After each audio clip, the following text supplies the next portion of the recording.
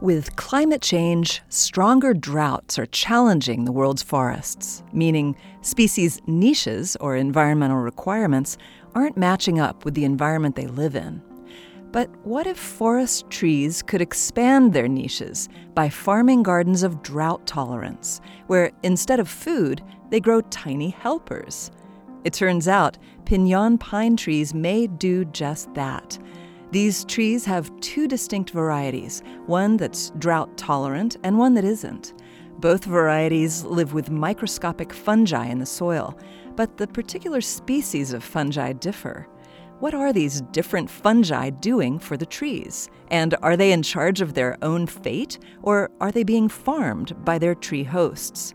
To find out, researchers grew both tree varieties with their soil fungi during drought and found that drought-tolerant trees grew larger than intolerant trees, as expected. But when the trees were grown without their soil fungi, suddenly the drought-tolerant trees were smaller, a smoking gun connecting these fungi to the drought tolerance of the trees.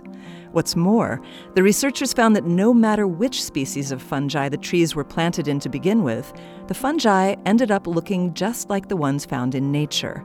Somehow the trees were in control of their soil fungi, much like a farmer is in control of the crops he grows in his field. For piñón pines, soil fungi can expand this tree's niche into drier environments. But by farming the specific fungi they need, the trees, in a way, construct their own niche. This moment of science comes from Indiana University. I'm Yael Cassander.